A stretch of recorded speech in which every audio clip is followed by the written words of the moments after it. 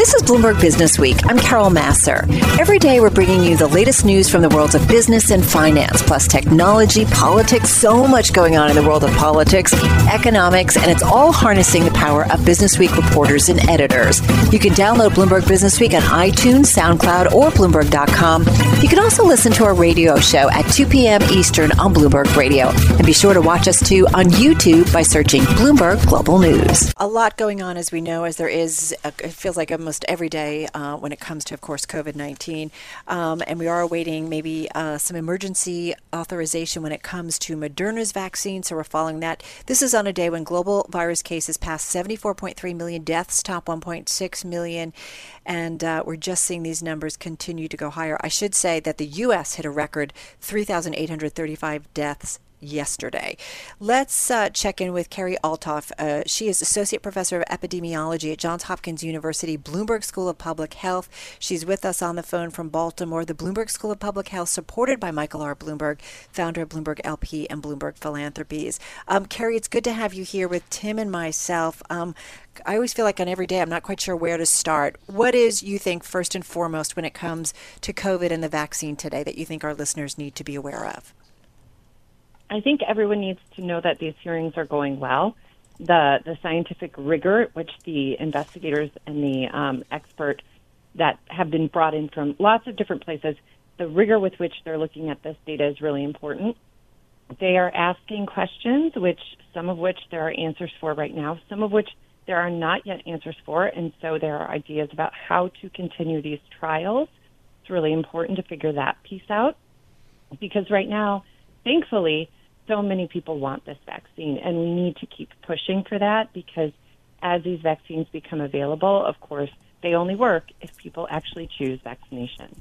Keri, we learned also in recent days about sort of the first here in the U.S.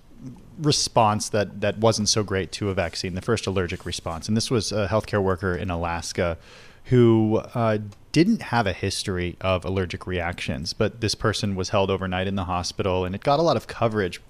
Is this something that how should people who want this vaccine think about news like this? So I would say this, we have to remember that reactions to vaccines, even severe allergic reactions, do happen to a number of vaccines. It is something that's expected, and that's why when you get a vaccine, you're typically doing it in a healthcare setting where those individuals who are administering the vaccine are also trained in how to essentially give you an epi shot if you need it for anaphylaxis or other types of allergic reaction. So first of all, we know that allergic reaction is something that happens. Of course, whenever there's a new product, we scrutinize every single one of these events. We want to know when it happened, how it happened. We want to know all of the information about it. But I think we also have to put it in the context of we know that these types of reactions happen to vaccines and other medical products. And we also know that there are a lot of people in these trials who have been receiving these vaccines. It's something we will definitely be keeping our eye out. But right now, there's no reason to believe that the anaphylaxis rate after a vaccination is substantially higher with this vaccine than what would be expected. And Keri, help me out, because this is something we've asked a lot of, your colleagues at Johns Hopkins and other members of the medical community, is that my understanding is that if there is a severe reaction to a vaccine, that you know it within the first month. But again, we're working with new technology, new science. Is that accurate, though? So typically, in order to link the actual reaction back to the vaccine, there's a long process that goes on where you really scrutinize everything. Of course, if it happens pretty quickly after the vaccination, and some people say 1 month in some of the Moderna data that was presented, it was the Pfizer data that was presented, the reaction happened quite a few months later. And so, actually tying these reactions to the vaccine itself, sometimes people do put on a timeline like 1 month, but really it comes down to the data that are uncovered when that reaction is investigated. Just from the standpoint of somebody with your background, an epidemiologist who studies AIDS and does AIDS research and HIV research, what do you make of the development of the vaccines that we're seeing right now? How big of a deal is this? It is absolutely scientifically historic. It is hours and hours and hours of scientists, pouring their hearts and souls into trying to figure out how to get this pandemic stopped. with one of the most important biomedical tools we will have against coronavirus, which is vaccination. We cannot say that it is the prominent tool yet in our toolbox. Of course, we only have one vaccine that's EUA'd. Hopefully we'll have two probably by Monday. And we're moving forward. But we still have to wear masks. We still have to social distance. We still have to take all of this very, very seriously. Even this week there was an interesting analysis looking at excess deaths in persons 25 to 44. I mean, these are people that we've been saying, oh, that they're not at the greatest risk of death. And although that might be true, losing someone in that age group, someone who is a young mother or father, someone who's someone's brother or sister, a person who is a productive member of our society, losing them to COVID is really a tragedy, as are all the deaths due to COVID. But this excess death in this age group is really, it's shocking, it's compelling, and it just reminds us that although these vaccines are absolutely scientific history, it is also a time where we have to continue to rely on all the layers and all the tools in our toolbox to keep each other safe. So, Keri, how do you see kind of the next few months playing out for our world here in the United States in terms of virus numbers and also vaccine rollout? So it's important to note that right now, the best tools we have to reduce the number of new cases and to reduce the number of deaths are the tools that we've had since the beginning, really, which is wearing your mask, staying home unless you absolutely have to, and making sure that you're keeping space from each other when you're in public or in any enclosed environment in particular, but even outside. So essentially what we're trying to do is just prevent that virus from transmitting from one person to another, right? Don't give it a host. So don't get too close is really the name of the game. And we need to put these practices in place and continue with these practices until we do have a more widely distributed vaccine. With the Moderna news today, we hopefully will have a number of vaccines rolling out over the course of the next couple of months, which not only increases the numbers, but also, interestingly, it could perhaps give people some options, right? So if, for example, a vaccine works better in older adults versus younger adults. One thing I just wanted to correct from earlier was that the case that I referenced of an individual developing anaphylaxis more than 2 months after being vaccinated, this actually was prompted. It came from Jacqueline Miller, the Vice President for Infectious Diseases Development at Moderna during FDA hearings today. It was prompted by a question from Mark Sawyer, who's a professor of clinical pediatrics at the University of California, San Diego. And he said, Moderna has done a number of phase 1 and 2 clinical trials of mRNA vaccines for really 8 other pathogens over the course of the last few years. And so he said, hey, have you gone back into that data and looked to see if those earlier trials, if there were reports of anaphylaxis among patients? And that's when Jacqueline Miller said, well, there was this one report in a woman with a soy allergy, and she developed this more than 2 months after being vaccinated. And so it does bring up this question of, okay, maybe this triggering of anaphylaxis, it might be different across different vaccines, and we shouldn't just take what is happening in one and apply it to a different vaccine. And that's what Moderna's chief medical officer also noted, that, we have to watch each of these vaccines carefully, right, and so we know who should be using which vaccine. So no blanket assumptions really along the way. I would be really hesitant right now to do a lot of blanketing assumptions. These are big trials. We will be following these wonderful volunteers well into the future, and so we'll let the data show us what it needs to show us. But given that the supply of this is so constrained and there are so few vaccines available right now, when will people actually have the option to take one vaccine over another if they do have concerns about anaphylaxis? Well, I think for a lot of people, the choice in vaccines, of course, has to come after at least more than one receiving EUA, which hopefully will come very soon.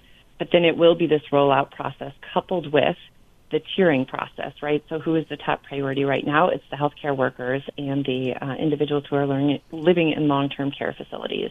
And so once we get those populations vaccinated, hopefully we will have higher production of at least 2 vaccines.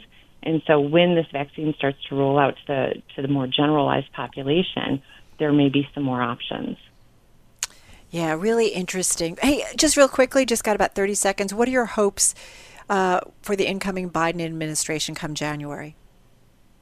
I hope they stick to the science and they let the science lead the way, and they are putting together people and teams that are true followers of the science. They are empathetic, compassionate people, and I think that is the unstoppable combination, to have empathy and to move forward with the science so that this virus gets stopped and we get back to living our lives in a healthy way. Yeah, I think that's a really good message in terms of really sticking to the science, because it says so much. Keri, thank you so much. Dr. Keri Althoff, Associate Professor of Epidemiology at Johns Hopkins University, Bloomberg School of Public Health, with us from Baltimore, the Bloomberg School of Public Health, supported by Michael R. Bloomberg, founder of Bloomberg LP and Bloomberg Philanthropies. But it is so interesting, Tim, like every time, everybody goes back to, and it makes sense, masks, social distancing, like there's just those basic things that still work. This is Bloomberg Businessweek with Carol Massar from Bloomberg Radio. Well, the cover of Bloomberg Businessweek this week is the work from home boom. It is here to stay. And as a result, get ready for some changes, including, everyone, some pay cuts. It's really all about the urban exodus and the implications, because it has the potential to impact so much in our world and economy. That story by Bloomberg News finance reporter Noah Buhayar, who joins us on the phone from Seattle, along with Bloomberg Businessweek editor Joel Weber on the Access line in Brooklyn. And Joel, kick it off for us. I mean, I do feel like this working from home thing has massive implications, and Noah really lays it out in the story. Yeah, that's right. I mean, we've been watching this trend just evolve throughout the pandemic, and it started with people, basically that urban exodus, people leaving cities and going to the suburbs or the country. And then instead of renting some of those places, people started buying, and then, the employers started to catch up with it eventually. And that's really kind of the new element, and I think the one that really distinguishes Noah's story has been, the shift was, at first it was just the real estate implications, but now it's about the pay implications. And Noah's reporting actually centers on a company, Redfin, the real estate company, and they actually almost become the vehicle for the story. So Noah, tell us about this trend and what we've learned through Redfin. Yeah, well, I think you really captured it. I mean, this is a trend in HR policy right now. We've had this massive experiment in working from home, and I think a lot of companies have found that it works for people. It's not perfect. There are for sure some drawbacks, but as we've gone through the months, companies, I think, responding to what they're hearing from their workforces, have realized that they can allow for a much greater amount of remote work when the pandemic's finally over, and that's forced them to really reckon with policies and how you actually make this work in a way that's fair and reasonable for your business. And really, it's just opened up a giant can of worms, because the cost of labor and the cost of living just varies so radically across the U.S. that you could create situations where, if someone moved from the Bay Area to Phoenix or to Atlanta, they carried their salary with them. They just you'd create a situation where you were paying way above market, essentially. Okay, so the Redfin thing that's so interesting, though, is that once people sort of moved out, and the company had to grapple with this, and they were actually proactive, I think, in having a plan, basically. They basically realized that in order to implement this, they needed to have some version of like a localized pay policy, right? So tell us about how they actually went about implementing that. Yeah, so on some levels, like, companies have been doing this for years, right? It's just they've thought about, well, if we open a new office in a new city, what do we pay people? What's interesting is that Redfin, and I think a lot of other companies, had to do this on a mass scale. So what Redfin did is they got a bunch of data on cost of labor and cost of living. They're a real estate company. They're in the home brokerage business, so they're pretty attuned to this stuff and have a lot of in-house data. But they got external data as well, to try and craft a policy of what's fair. And the data informed their decisions, but there were a lot of judgment calls at the end of the day. And, they're still tweaking and trying to make sure their policy works for their people and that they can continue to recruit and retain the best people. Because at the end of the day, that's really what this is about for companies is, there's, even with unemployment where it is today, for certain kinds of jobs, there's still an insatiable appetite and demand for people. And, as companies compete for talent, they want to make sure they're paying the right amount in the markets where those people want to be. Noah, there's something you explore in the piece, the economic implications of this. The idea that people are leaving higher cost areas, moving to areas that aren't as expensive. And with that, of course, if they're leaving a city or a state, with them goes tax base, with them goes spending in that local economy. What are the long-term implications of this migration?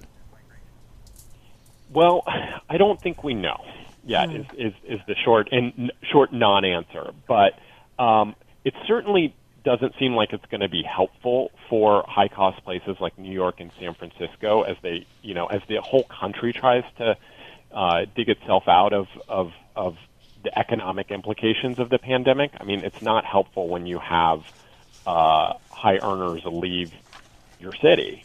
But at the same time, like, we just don't know at this point how extensive this is going to be, and there are some real benefits to living and being near where the action is, where there are other people in your industry, and that could be a draw for people to come back to some of these high-cost places. Well, this is the thing we don't know, right, Noah, yet, whether or not this kind of urban boom, and away from that urban boom, whether or not that's going to stick. Because if you talk to a Jamie Dimon, if you talk to the heads of a bunch of financial companies, if you talk to the head of Netflix, as you've put in your story, they're not so on board and think that this working from home thing is going to stick. Yeah, I mean, I think what we're seeing a lot of companies do, I mean, Google was a recent one. They're going to go towards a more hybrid model where people would come back in like 3 days a week.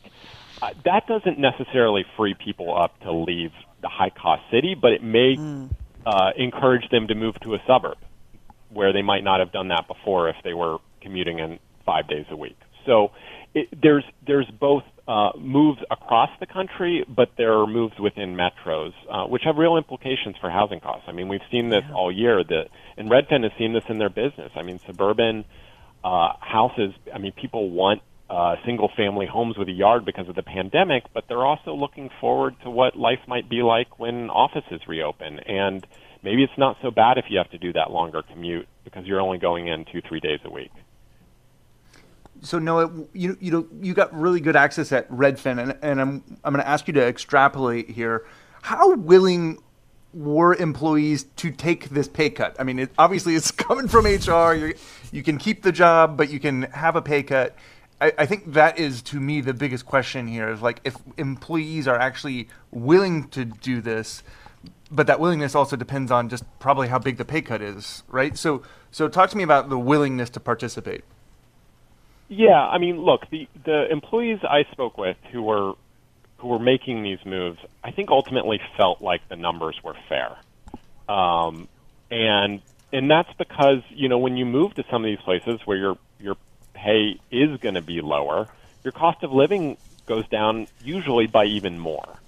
And Glenn Kelman, the CEO of Redfin, argued to me, and I was pretty persuasive on this point, but I think it's reasonable to expect that as more employers offer remote work possibilities, we're going to see wages rise in some of these places where the cost of labor is lower. So, wages in Texas are going up, and you might also see housing costs in places like Austin go up as well, but to think that these things are static is not right. It's a great story. We're going to talk a little bit more about the migration to Texas a little bit later on. Noah Buhayar and Joel Weber, thank you so much. This is Bloomberg Businessweek with Carol Massar on Bloomberg Radio.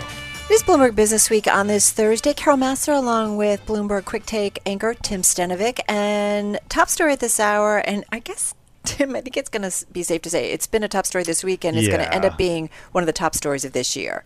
I think that's fair. right? We're talking Bitcoin, right? We're talking Bitcoin, and we saw cryptocurrency exposed stocks soaring today as well. We talked about that a little bit earlier. Bitcoin topping $23,000 per token, having only surpassed the $20,000 milestone for the first time. That was yesterday. So it is really just moving up. As Bitcoin surges to record highs, Scott Minerd, our audience knows him well, Chief Investment Officer over at Guggenheim Investments, he believes the world's largest cryptocurrency's fair value still has a long way to go. He shared this with our colleagues over on Bloomberg TV. We made the decision to start allocating toward Bitcoin when Bitcoin was at 10,000. It's a little more challenging with the current price closer to 20,000. But having said that, our fundamental work shows that Bitcoin should be worth about $400,000. $400,000. $400,000. My understanding is Scarlett Fu over at Bloomberg TV, when she heard that, was like, what? She was. We played this on Quick Take this morning because it's just the reaction is really one of, whoa, $400,000? This is something that, is at $23,000 now, and that's got a lot of people scratching their heads. Exactly. So let's get into what we need to know about the rise in Bitcoin. Joining us is Bloomberg Intelligence commodity strategist Mike McGlone. He's on the phone from Connecticut. Mike, so good to have you here with us. So first of all, what's behind the rise? Is it just a basic supply and demand, or what's going on here? Hi, Carol. That's a lot of it. Bottom line, basic supply and demand is this year we cut supply by a half, and the last time we did that was 2016. In 2017, Bitcoin increased from 1,000 to 20,000. So I think we just broke above that 20,000 threshold. So what was resistance is now probably going to be key support for next year. And then you rope in demand is really picking up from institutions. It's become a bit of institutional FOMO. And a key factor is the macro. Look at debt to GDP, QE, MMT. All that is very positive for Bitcoin. And I think what we're seeing also is there's a migration from what a lot of assets that used to be more focused on gold going to the new digital version of Why is it you said that what's going on is good for Bitcoin? Is it just seen as a now new safe haven, or what? Yeah, well, it's a new safe haven for a future that's becoming more digitalized. Okay. And just think of what's really happened in this world. People don't want to really touch paper money, so everything is going digital. We don't really want to play with money. And then it's also that store of value. So it's got the macroeconomic factor. So I like to say it's not really a store of value yet because it's too young, but it's getting there. So based on my projections, the volatility of Bitcoin, which is about 2.5 times that of gold on an annualized basis, will probably match the same volatility of gold in about 4 years. So basically by the time we get to the next election, and the next time that supply will be cut in half. Wow. So apart from FOMO, what are institutional investors seeing as the purpose for Bitcoin and other cryptocurrencies when they're building portfolios? It's a store of value that has not really found its price yet. It's in that price discovery stage. So it's kind of a unique space. And it's kind of scary to me. It's like it's become almost too bullish.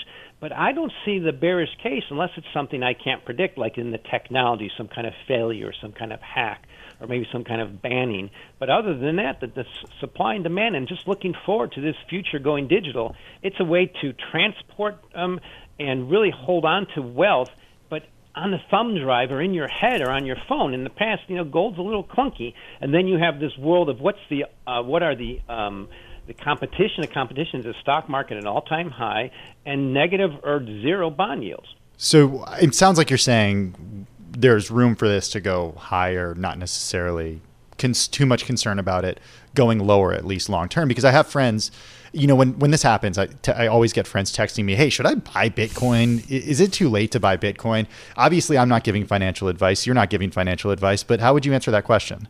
Well, I like to say you have to put yourself in the future. If it fails, everybody's going to forget about it and doesn't care. If it succeeds, the question will be, Grandpa, why didn't you buy Bitcoin when it was only $20,000? So, or Grandma.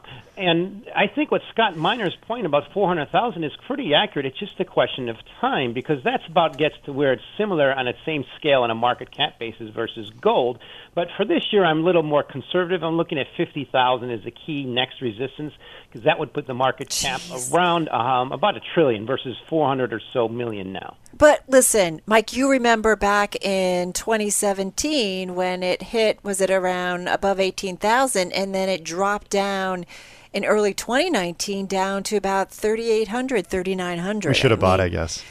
Well, yeah, that was another entry point, right? But I mean, We have seen, a tremendous run up and another drop in this before. Is there something different about the momentum right now? That's the right question to ask, Carol. It certainly is true. It did have a massive drawdown, just like Amazon dropped 90% in the early 2000s. And the big difference this time is that was more speculative excess rally for really tech geeks.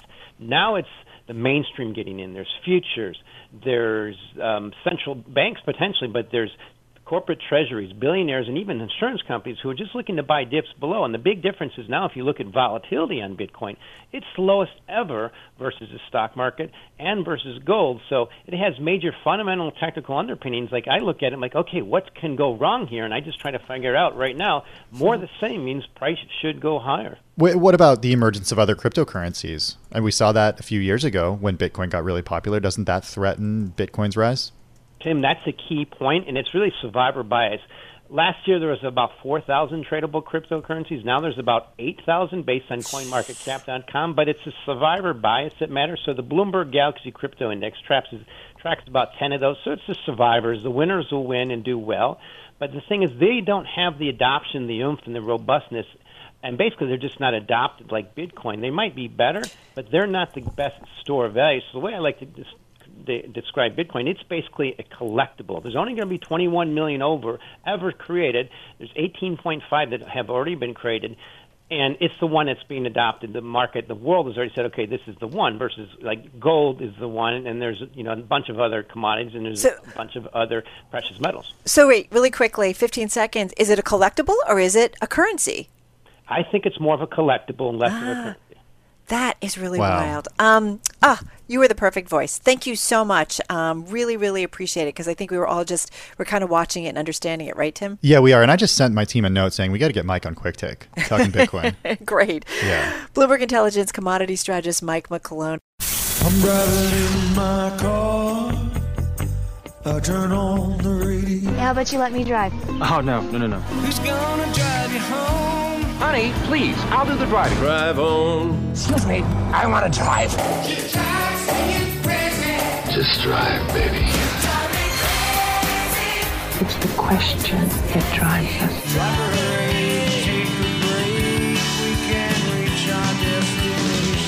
This is the Drive to the Close. That funky music will drive us till the dawn. On Bloomberg Radio.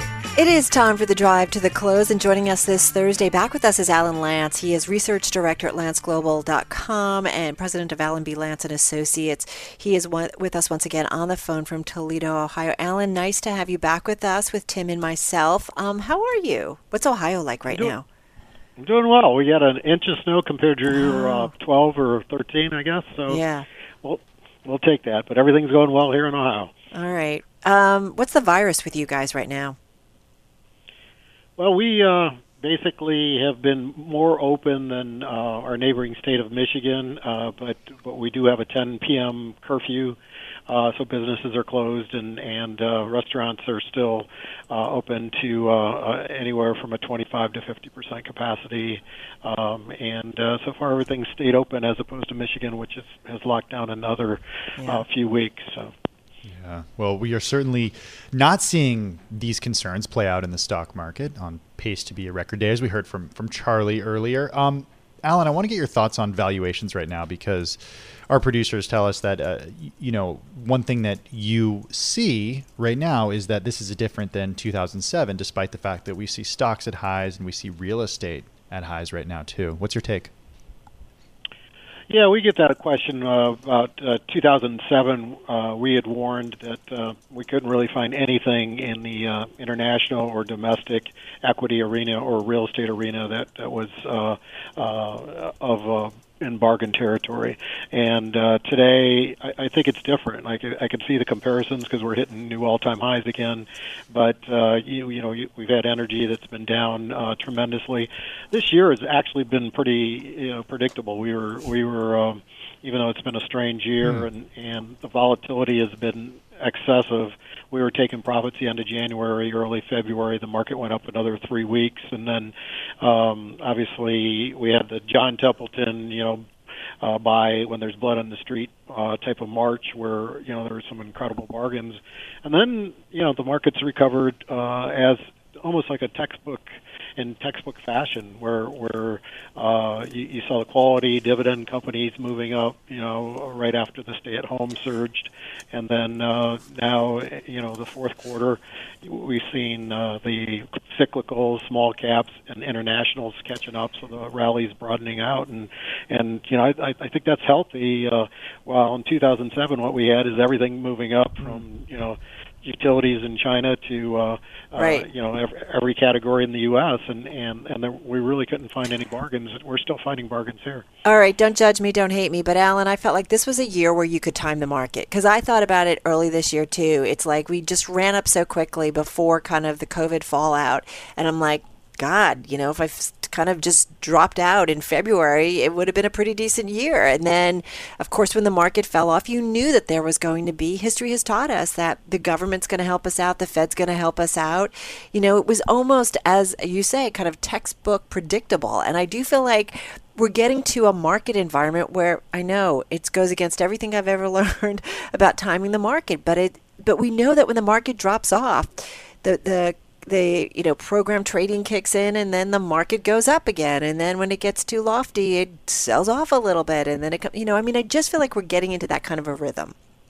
Yeah, and it's a supply and demand, Carol. So you're totally spot on. Where now you're seeing the IPOs, but again, unlike 1999, these IPOs are still high quality. So I think you're going to get that supply filling up the demand, and then it's going to be a situation where less and less quality IPOs will come out in 2021, and that's the time again where you hate to do it, but you got to time a little bit and take some money off the table.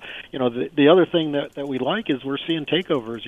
We talked this summer about Alexian Pharmaceuticals, and that got a nice 30-40% premium takeover, and I wouldn't even sell it here. I think you could have another bid coming in, or I don't mind owning the AstraZeneca, because that stock has underperformed. So, where in 1999 you got a takeover, you run with it, cash it out, and you don't wait for it to close. Now you can still, say that the stock's trading at historically low multiples, even being taken over. And part of that is, there was a two-product company, and with AstraZeneca, it's going to be, higher margins and a multiple expansion because it was discounted because, they didn't have the pipeline and they didn't have a broad selection of pharmaceuticals. And there are still other companies like that I think offer opportunity that investors have ignored most of the year. So in that respect, it has been, unexpected year from the, volatility standpoint, but really textbook in design all the way through. Alan, are you getting lots of questions from clients about Bitcoin right now? It's a story we've been talking about all day, hitting a new record. It's below 23,000 right now at 22,700. But is that something that clients are showing interest in? Yeah, Bitcoin, we saw that attractive, into the sell-off again because, just even Amazon went down, in the early days of March and into the pandemic. Now, those are one of the areas and some of these cult-type stocks that, we would not be chasing. So when we get a lot of inquiries from subscribers and members about, should we be buying Tesla? Should we be buying Bitcoin? It's usually a little late in the game, and we don't really want to participate. Scott Meinert says Bitcoin's going to 400,000. So I'm just going to tell you, Alan, it's way early in the game, according to him and some others. Especially if you think about it, I go back to my economics work. It's just like supply and demand. There's only going to be a limited number of Bitcoins. That by kind of its own essence just creates an entity that's going to go up.